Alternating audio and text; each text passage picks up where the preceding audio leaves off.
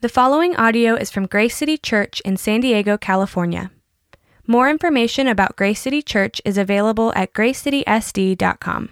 For I tell you, unless your righteousness exceeds that of the scribes and Pharisees, you will never enter the kingdom of heaven. You have heard that it was said to those of old, "You shall not murder," and whoever murders will be liable to judgment. But I say to you that everyone who is angry with his brother will be liable to judgment. Whoever insults his brother will be liable to the council, and whoever says, "You fool," will be liable to the hell of fire. So if you are offering your gift at the altar and there remember that your brother has something against you, leave your gift there before the altar and go. First be reconciled to your brother, and then come and offer your gift. Come to terms quickly with your accuser while you are going with him to court, lest your accuser hand you over to the judge, and the judge to the guard, and you be put in prison. Truly I say to you, you will never get out until you have paid the last penny. And now we're going to turn to Matthew 18.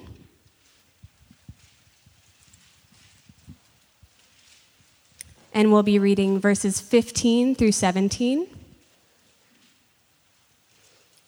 If your brother sins against you, go and tell him his fault between you and him alone. If he listens to you, you have gained your brother. But if he does not listen, take one or two others along with you, that every charge may be established by the evidence of 2 or 3 witnesses. If he refuses to listen to them, tell it to the church. And if he refuses to listen even to the church, let him be to you as a Gentile and a tax collector. Let's pray. Lord, you are good, and we know that your word is powerful and that it has authority over the church, over our lives.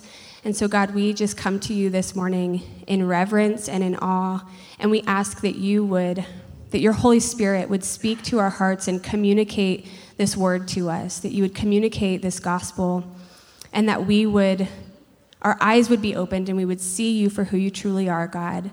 I pray that if this passage is challenging for many of us, or if it's hard to understand, that you would give us wisdom and clarity and discernment. And God, I pray that because of this text, because of your word, we would be a people of grace and of mercy and unity. And we just know that you are powerful to do those things in our hearts and in our church.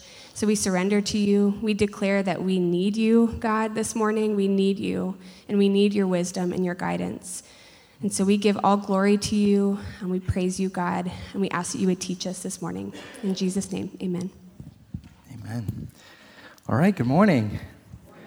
If I haven't met you yet, my name is Randall, and I'm the lead pastor of Grace City. And right now, as it has been talked about, we're in the middle of a strategic alliance together. Better together is what we've been talking about. And so Pastor Scott and myself and the church, we've all been exploring, okay, God, this is something that you're calling us to do. And so I'm just thankful to be here. You know, one of the things we can do sometimes is just think so far in the future that we're not thankful for today.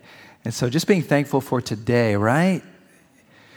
You know, I was hit with that last week as I was walking out of church service last week and told about the news of Kobe Bryant, his daughter Gianna, and the 7 victims that were really in this crash, right? The helicopter crash that happened last week.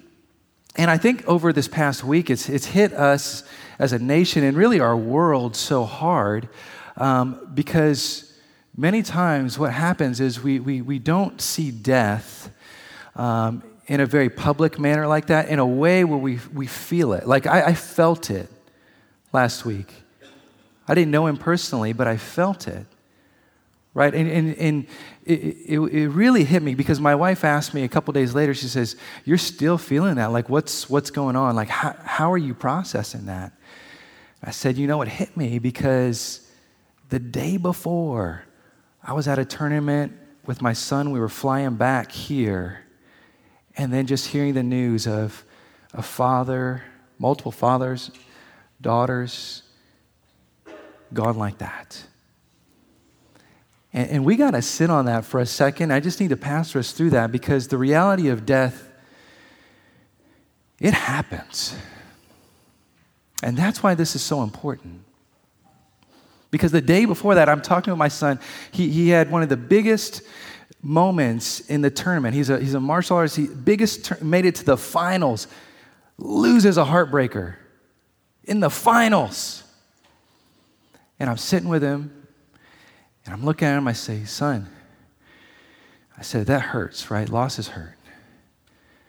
But I said, there's going to be bigger losses in life. I said, someday, buddy, you're probably going to lose me. You're going to lose your mom. The reality of death, right? Losing someone close to us. I think that's why it's hitting us so hard right now, because as I'm looking at him, I'm talking with him and saying, hey, there are losses. I said, this is a loss, but there's bigger losses in life. How do you deal with it? How do you keep moving forward? Beyond the loss, beyond the hurts, beyond the pains. And so I just want to say as a church body, that's why this stuff is important. That's why we need Christ. Because there are ups and downs and there are losses that we're going to face, but how do you get through it?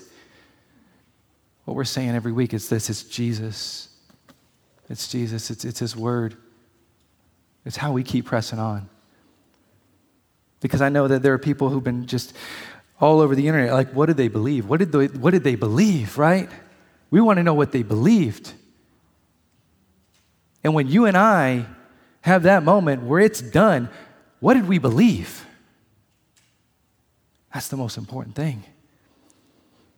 And so today, we're back in the series on the Sermon on the Mount, and we're in Matthew 5, 20 through 26, and Matthew 18, 15 through 17.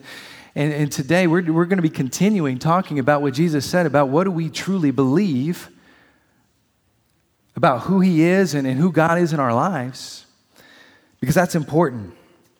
And it's so important that it affects every part of us.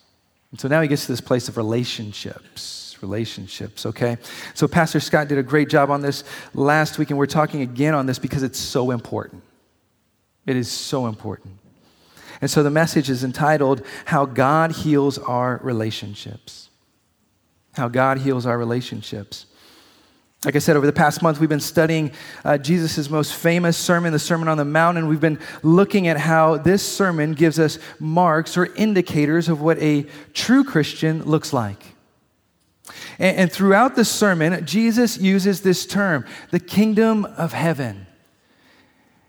And what we said is these are people who've entered into God's kingdom, right? God's kingdom. We're God's people. This is what God's people look like. This term describes somebody who's been radically saved and transformed by God from the inside out. A new creation, as 2 Corinthians 5:17 says. See, this is important because too many times people look at the church and what they think is they're hypocrites. They say they believe one thing, but they don't really live it out in everything that I see from their life. And so what we need to do is really come back and say, what did Jesus say a true Christian looks like? And this is important because the Sermon on the Mount confronts us with this question: how are you different? How are you different? John Stott once said this. He was a pastor, a theologian. He says, we must allow the Word of God to confront us, to disturb our security, to undermine our complacency, and to overthrow our patterns of thought and behavior. What he's saying is, when you open this book and you really start to read this book, it's going to confront you with patterns and behaviors that say, man, I've done that. That's me. And the reason it does that is to bring us into this reality of, you know what, I can't do it. I need God. I need God. And so our text today is Matthew 5:18. And in today's passage, let's be honest, it gets very personal. It gets very personal because it confronts us again in this area of relationships, which are personal in our lives. This is where it confronts our marriages, our friendships, our relationships with others, co-workers. Right? This gets personal. And so Jesus says, this. He says, but I say to you that everyone who is angry with his brother will be liable to judgment, but whoever insults his brother will be liable to the council, and whoever says, you fool, will be liable to the hell of fire. I don't know about you, but that is serious, right? Like this is a serious passage. We really need to think on this one. Jesus isn't just saying this, but he means it. And so what is he saying here? Well, he's first taking the sixth commandment, you shall not murder, from Exodus 20, verse 13, and he is deepening it, not discarding it. Deepening it, right? Some people think, well, he's just giving us this new law. And that's what Jesus was trying to confront the Pharisees and the scribes on. He's saying, no, I'm not giving you a new law. I'm giving you the law, and I'm not discarding it, but I am deepening it to help you understand what this really means. So Jesus is giving commentary here on what it means. And he's taking it from just the external and bringing it to the internal, to the heart. God desires to heal us from the inside out. James Boyce, commentator, says, for centuries the scribes and Pharisees had been teaching that to avoid murder was to keep the sixth commandment. Jesus teaches that men have broken the sixth commandment even if they have only been angry with another or called one another a fool. True Christian morality must arise from the heart. And as a result of this, no one but God can provide it. No one but God can provide it, right? If we come to this passage and really let it evaluate us in our lives, no one walks away unscathed. No one walks away and says, I've done this perfectly. Right? Because we see like the rich young ruler who walks up to Jesus and says, Jesus says, you followed the commands? He says, I've done them my whole life. And on the outside, the exterior, yeah, he might not have murdered someone. He was a religious leader. But Jesus, again, like Jesus does, he gets deeper than the surface. And we find that man was guilty just like every other person. Right? The Ten Commandments are not just a checklist that we come up and say, I've done this one and this one and this one, and I've done this one, okay. No, he's saying it reveals us as people who need God. That's what it does. And so today, how does God heal our relationships? Well, we're going to break this text down. So if you've got your Bibles, we're going to be breaking down that passage from Matthew 5 and then getting into Matthew 18. But here's the thing. In today's text, we learn three ways God can heal us. And so God heals us by, number one, defining true righteousness. Number two, examining us inwardly. And number three, restoring broken relationships. Defining true righteousness, examining us inwardly, restoring broken relationships. So the first one, defining true righteousness. Let's look at verse 20. For I tell you, unless your righteousness exceeds that of the scribes and Pharisees, you will never enter the kingdom of heaven. Right? If you're doing Bible study right now, just underline that word, never. In the Greek, it means never, right? So, never enter the kingdom of heaven. Again, this is important. So, Jesus is trying to tell us, here's the secret. Here's something really important that you need to understand. So, what does he mean by this? Well, first, we must understand this term, righteousness. Because in the Bible, we see righteousness attached with another word before it, and it's this, self-righteousness. Self-righteousness. So there is something within us that can make us feel like I can become righteous on my own. I can become righteous on my own ability and my own strength, because what we compare it to is a standard. So this whole time, Jesus has been talking about the standard. The standard is God's word. That's what righteousness is. It is God's word, approval upon God's word, living it out, God's word. But what we see is, in the Bible, there are people who become self-righteous. Now, Luke 18:9 gives us a good working definition for self-righteousness. Here's what it says about the people. It says, the people who trusted in themselves that they were righteous and viewed others with contempt. They viewed themselves that they were righteous, viewed others with contempt. Now, what we need to understand is that self-righteousness comes in many different forms. Comes in many different forms. Right? It's very sneaky in that way, because what it does is it takes good things and makes it something that we say, I'm good enough to be in God's. Okay, I am on my own strength able to do it. Some of you are thinking, well, I'm not self-righteous, because what we do is we have this picture of this really religious person who's very snobby toward other people and condemning other people. Like, right, we think, well, I'm not in that category. But Trevin Wax says it well when he says, the human heart's default mode is self-justification, a desire to put forth our own righteousness in order to maintain our standing before God and others. We might not say, well, I'm not self-righteous, but have you ever tried to justify yourself and make yourself feel like, well, I'm good because I do these things. I'm right because I think this way. Everybody else is wrong, but I am right. And so I'm going to fight for my way and the way that I want things to be. I've done it. I was sitting with the college city group this past week, which I encourage you, if you're not in a city group, jump into a city group. I have seen great things happening in city groups. But here's some of the college students that are in the city group. And one of the things that they're going through right now is called the gospel-centered life.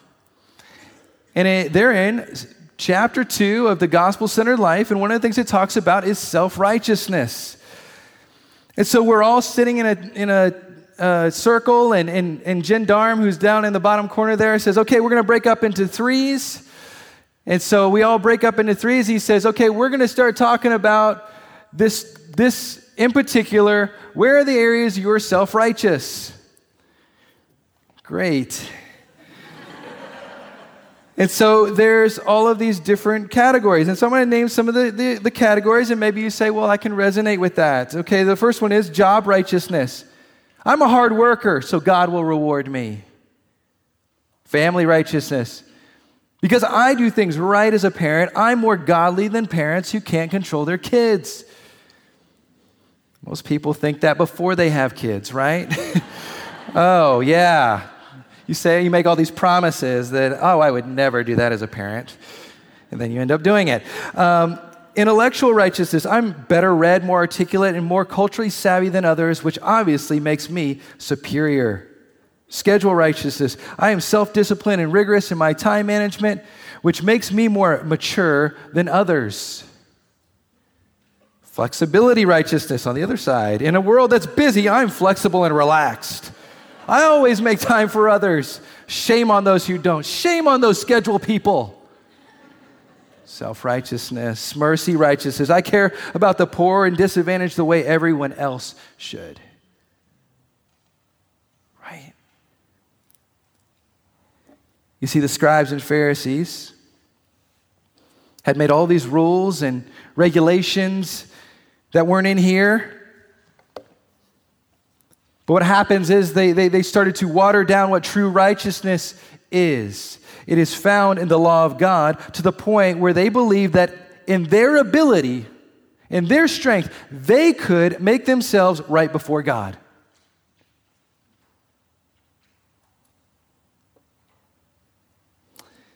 And so Jesus is restoring the integrity of the law, of his word, and also the holiness of God. The holiness of God.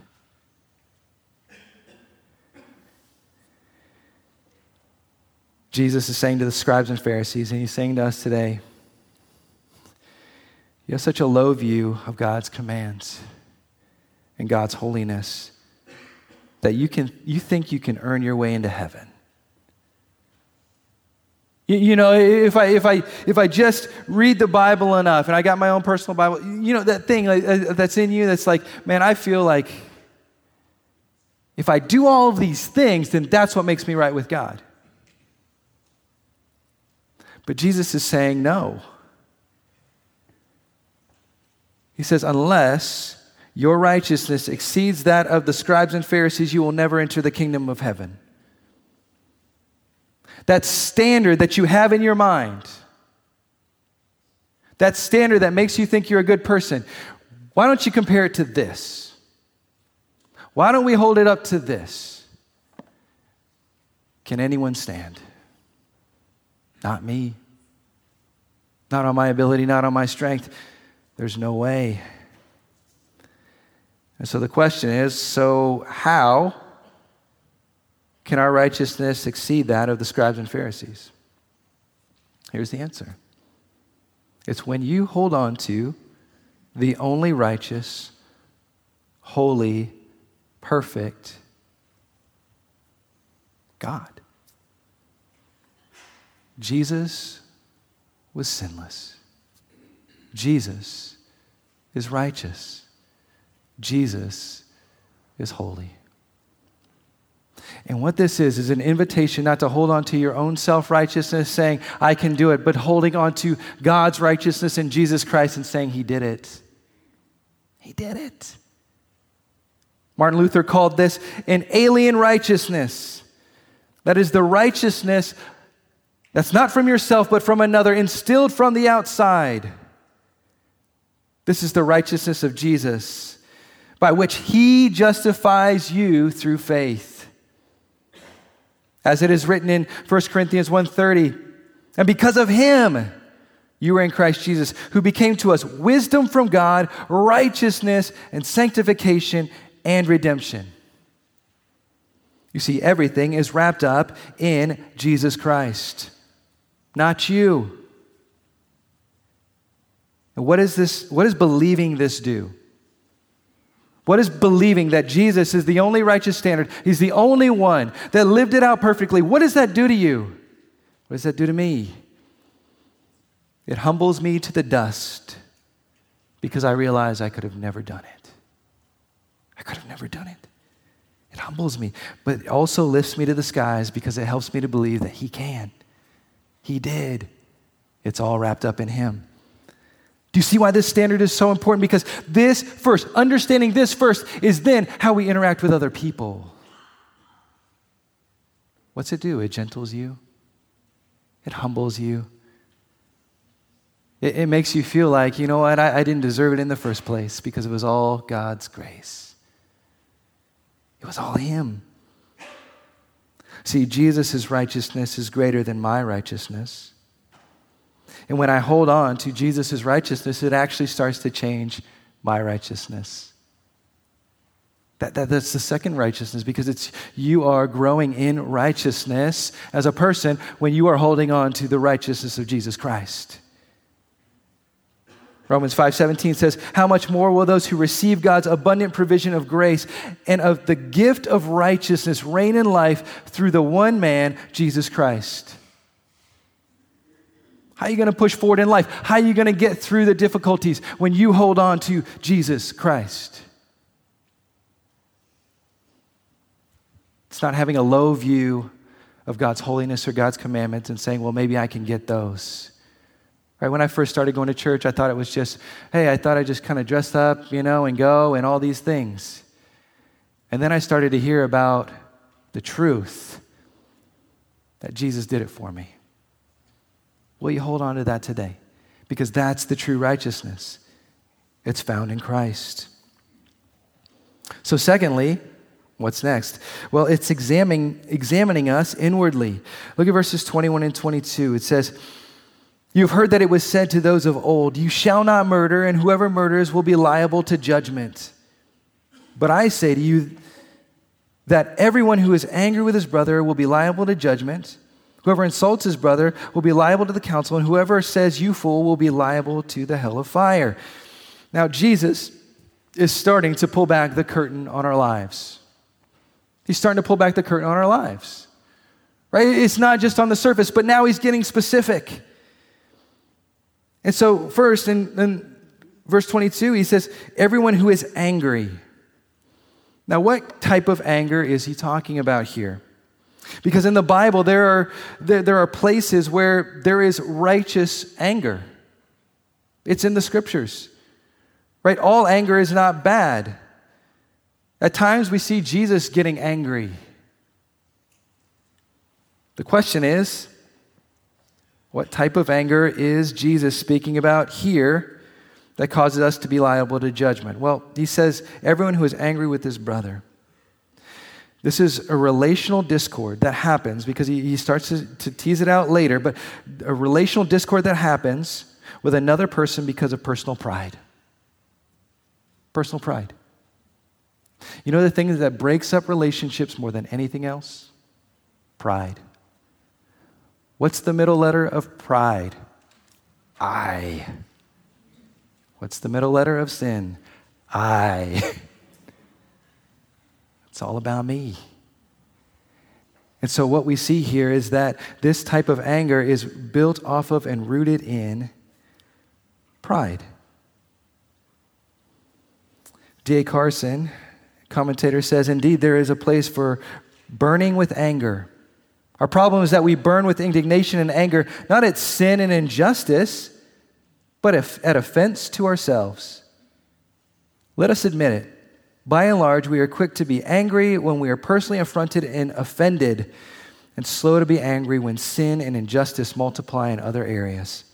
Jesus forbids not all anger, but the anger which arises out of personal relationships. Right? And so what this is confronting the personal pride that we have. How does this type of anger manifest itself? Well, he gives us some signs. Verse 22, second part, whoever insults his brother will be liable to the council. And whoever says, you fool, will be liable to the hell of fire. Now, this word in particular, you fool, is the word raka, which means empty-headed, worthless, no value. It's basically saying to another person, I'm better than you. And the way that the kids are saying it today, you're trash. That's what they say, you're trash. That's trash. That's what it is. And so this is very applicable to today. See, prideful anger manifests in insults, name-calling, exclusion, looking down on a person, not acknowledging their existence, profanity, right? All of those things start to come out of the heart. And it comes out of anger. This past week, my daughter came home in tears. She said, there's kids at school that started an I Hate L club. She's 7, right? And there are things that happen to us in life like that wound us, right? That happen, and maybe it was because of something we said or did, but then this other thing happens. And so what is the intent behind this type of anger, this type of thing that happens in our lives? Well, it may not be to physically harm another person or kill them, but here's the truth. It is intended to wound them, right? It is intended to wound them. To wound a person's confidence, worth, dignity, self-image, that's real. That's there. Why do we say hurtful things? Because at some level, we want the other person to believe it. To believe it. I said it because I wanted you to believe it, because I wanted you to know how hurt I am. And so I want you to believe this hurtful thing about you. Right? There's that old phrase, hurt people, hurt people. And so at some level, we want the other person to believe it. December 2016, research by a team of economists at the University of Sheffield found that 4 of the 5 most popular social media platforms harm young people's mental health, with Instagram being the most damaging. The survey concluded that Snapchat, Facebook, and Twitter are also harmful. The 4 platforms have a negative effect because they can exacerbate children's and young people's body image worries, worsen bullying, sleep problems, and feelings of anxiety, depression, and loneliness. The more the research comes out, the more it tells us that, that old thing that we were told, sticks and stones may break my bones, but words will never hurt me, that's false. It's false. What's true is what Jesus says, is that our words do matter and they do hurt, and they do leave deep wounds in our lives. And just as a parent, what this means is that all these social media streams that people are on today can become inward knives and spears at our own kids. They're being thrown all the time. Right? What are the things what is news media platforms like TMZ built off of? Drama. Here's what this person said about this person on Twitter. Here's what this is happening here. There would, if we lived this out, there would be no TMZ, right? If we actually lived this out, there would be no media outlets like that. But that's the world we live in. And Jesus is saying, is that the world that you live in? Because I'm calling you to be different. Sinclair Ferguson said, for Jesus to kill with a knife or to engage in character assassination or to belittle another by calling him fool is part and parcel of the same spiritual sickness. Clearly, he does not mean that it makes no difference whether we gossip or stab, but he does mean that both activities reveal the same animosity of heart to our neighbors. Our words are the index of our true spiritual condition. And under this definition and umbrella of what Jesus is giving us, we are all guilty and in need of true righteousness that can only be offered by God. Right? Right. Lastly, restoring broken relationships. Look at verses 23 through 26. So, if you're offering your gift at the altar and they remember that your brother has something against you, leave your gift there before the altar and go. First, be reconciled to your brother, and then come and offer your gift. Come to terms quickly with your accuser while you are going with him to court, lest your accuser hand you over to the judge, and the judge to the guard, and you be put in prison. Truly, I say to you, you will never get out until you have paid the last penny. Now, there's 2 parts to this. He's talking about 2 different scenarios here. The first one, when someone has something against you. When someone has something against you. So we see it in verses 23 through 24. So if you're offering your gift at the altar, there remember that your brother has something against you. Leave your gift there before the altar and go. First be reconciled to your brother, then come and offer your gift. Now here's the meaning. God does not want us to be fake. He does not want us to be people who are acting like everything's together. But if we are honest and real, it will cause us to start to mend some of the brokenness in our own lives. And a lot of that has to do with relationships. And so our relationship with God starts to produce an initiative to reconcile broken relationships with others. See, this verse indicates an urgency to make things right. Right? He's saying, okay, if you are offering something before God and realize you have a broken relationship in your life, go and make things right with that person. So what this is an initiative that starts to happen, not on the other person per se, but on you. Right here. Why? Because the person worshiping has had a real encounter with the God who has gone to great lengths to reconcile with them. You see, God has so radically moved. He so radically touched the worshiper's heart that his love and grace are now moving him outward to cause healing in the broken areas of their life. Right? It matches up. See, the worshiper no longer can live life like they did before. If they're truly worshiping God, they can't live the same any longer. But instead, it starts to affect every part of their lives. They can't go on being hated and hating others. No longer do we see worship to God as just a religious task or responsibility that doesn't affect us,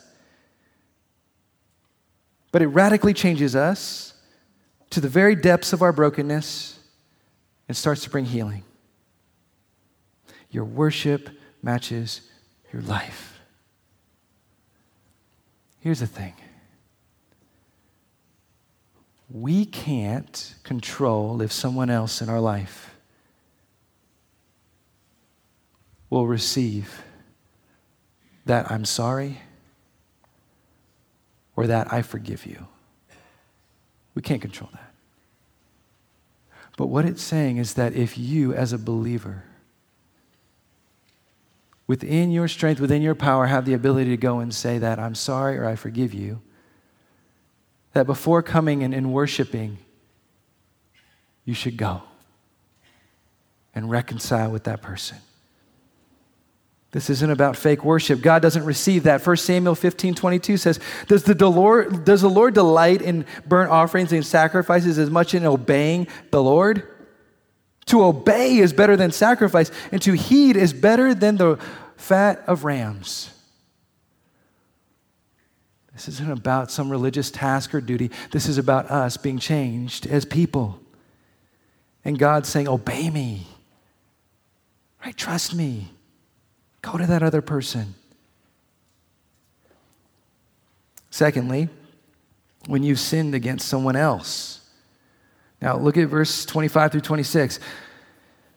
Come to terms quickly with your accuser, while you're going with him to court, lest your accuser hand you over to the judge, and the judge to the guard, and you be put in prison. Truly I say to you, you will never get out until you have paid the last penny.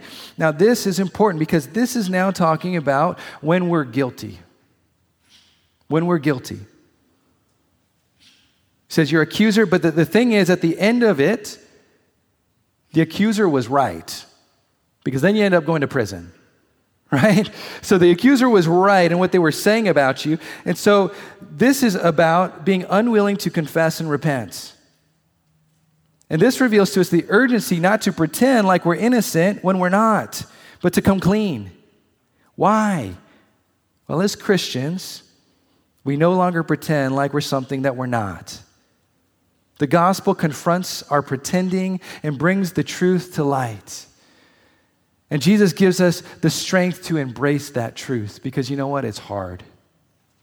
It's hard. But also Jesus tells us that the truth will eventually come out. It will come out. Luke 8:17 says, "For there is nothing hidden that will not be disclosed, and nothing concealed that will not be known or brought out into the open." Right? Jesus tells us that. So why does God command this type of initiative to come from somebody who's truly a Christian, but also the type of transparency to say, I'm sorry, and I was wrong, and let me make things right, and let me confess? Why does he do that? Because he desires for us to have healthy relationships, healthy friendships. And that doesn't happen in the darkness or in secret. It happens in the light of God by his astounding, awe-inspiring grace, coming face to face with another person, with another human being, not through a screen, but face to face with a person. So some takeaways. How can we respond? First one is this: allow the gospel to humble you. Allow the gospel to humble you. one of the hardest things to get over is our own pride, isn't it? That own feeling, that feeling like I'm right. It's hard.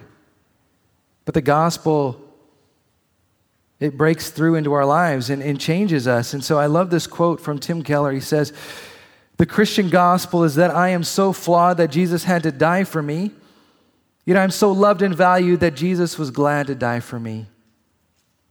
This leads to deep humility and deep confidence at the same time. It undermines both swaggering and sniveling.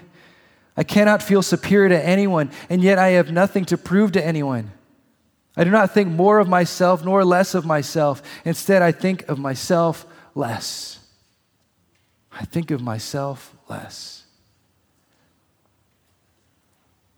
When the gospel comes in, when the gospel breaks through, it humbles you to a place where you say, you know what? This is who I am. And I am still loved by God. I'm still loved by God. The second is this: embrace God's steps toward reconciliation.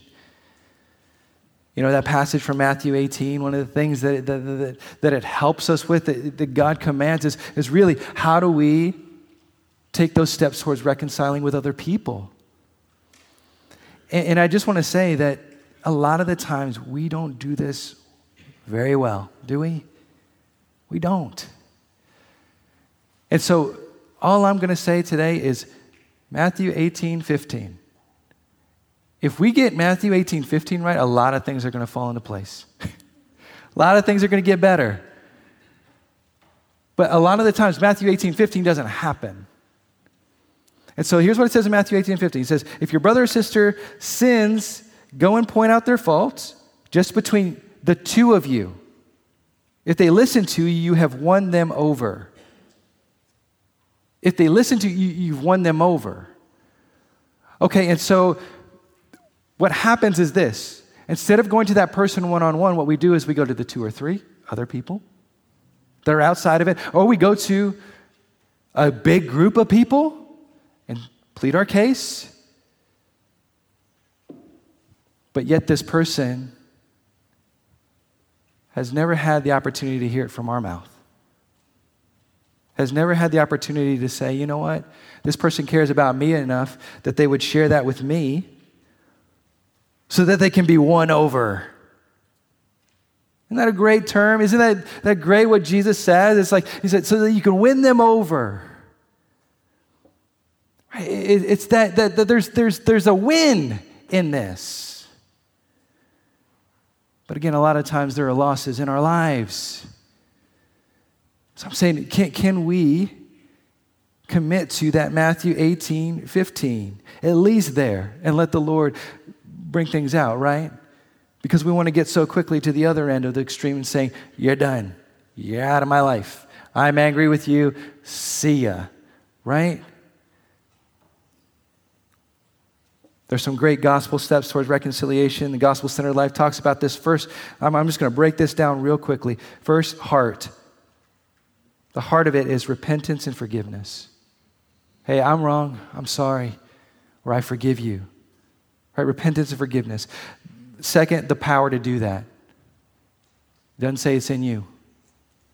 Holy Spirit. The Holy Spirit is the power to be able to do this. A commitment to understand and engage with the other person. To understand where they're coming from. And engage and say, hey, I'm here with you and we're going to work through this. Direction to convey and invite. Hey, let's just convey that this is everything that you've seen and all the truth here. Let's just convey it. And hey, I invite you to speak truth into my life too. Feeling life is challenging. Right? Life is challenging. It's hard to do this. But the goal is God's glory and the other person's good. God's glory, the other person's good. Man, I hope the best for you. I want the best for you. And I want to see God glorified through this. And the result, there'll be healing, reconciliation. Right? So embrace God's steps towards reconciliation. God is not silent on reconciliation in our lives. Not silent on it. Because he knows that we got a lot of relationships. But let the Lord do this. Third, receive your strength from God. You can't do it. Receive your strength from God. I love this quote from Paul David Tripp. He says, remember, it is not your weakness that will get in the way of God's working through you, but your delusions of strength. Delusions of strength. His strength is made perfect in our weakness. Point to his strength by being willing to admit your weakness. I can't do it, but God, you can. And so ultimately, where do we find our greatest healing? It's by knowing this and believing this. That in my righteousness, I could never stand before God. I could never stand before God. But because of the holiness and the love of Jesus Christ, God didn't stay up in heaven saying, you should get up here to me. You should get your life together. If you want a relationship with me, you got to get your act together and you got to get up to me. No, God himself came down to me in the dust and said, I love you. And I will do everything within my strength to make things right with you. And what that was Jesus living the perfect life, going all the way to the cross, dying for my sins in my place, and rising from the dead and said, son, daughter, come with me. Come with me into a life where I will heal your life in ways that you could have never done on your own. That's what the gospel is. And we will not water down the gospel and say that you can do it on your strength, because you can. It is only on Jesus Christ. And so will you hold on to his righteousness and what he's done for you? Let's pray. Jesus, we thank you that you came and you heal us from the inside out, not watering down your word and the power of it, but you came and lived it out and said, come, believe in me, trust in me, and I will heal your life. And so, God, I pray that today, if there's anyone here who's just hearing that, or just for me, just to be able to process that again and again, we never get away from this message. We always need it. Help the gospel to be strong in our lives and our hearts. Thank you, Jesus, for being so good. We pray this in Christ's name. Amen. Thank you for listening to this resource from Grace City Church. If you found this helpful, feel free to share it and enjoy more resources at gracecitysd.com. Grace City Church exists to equip people with the gospel for everyday life.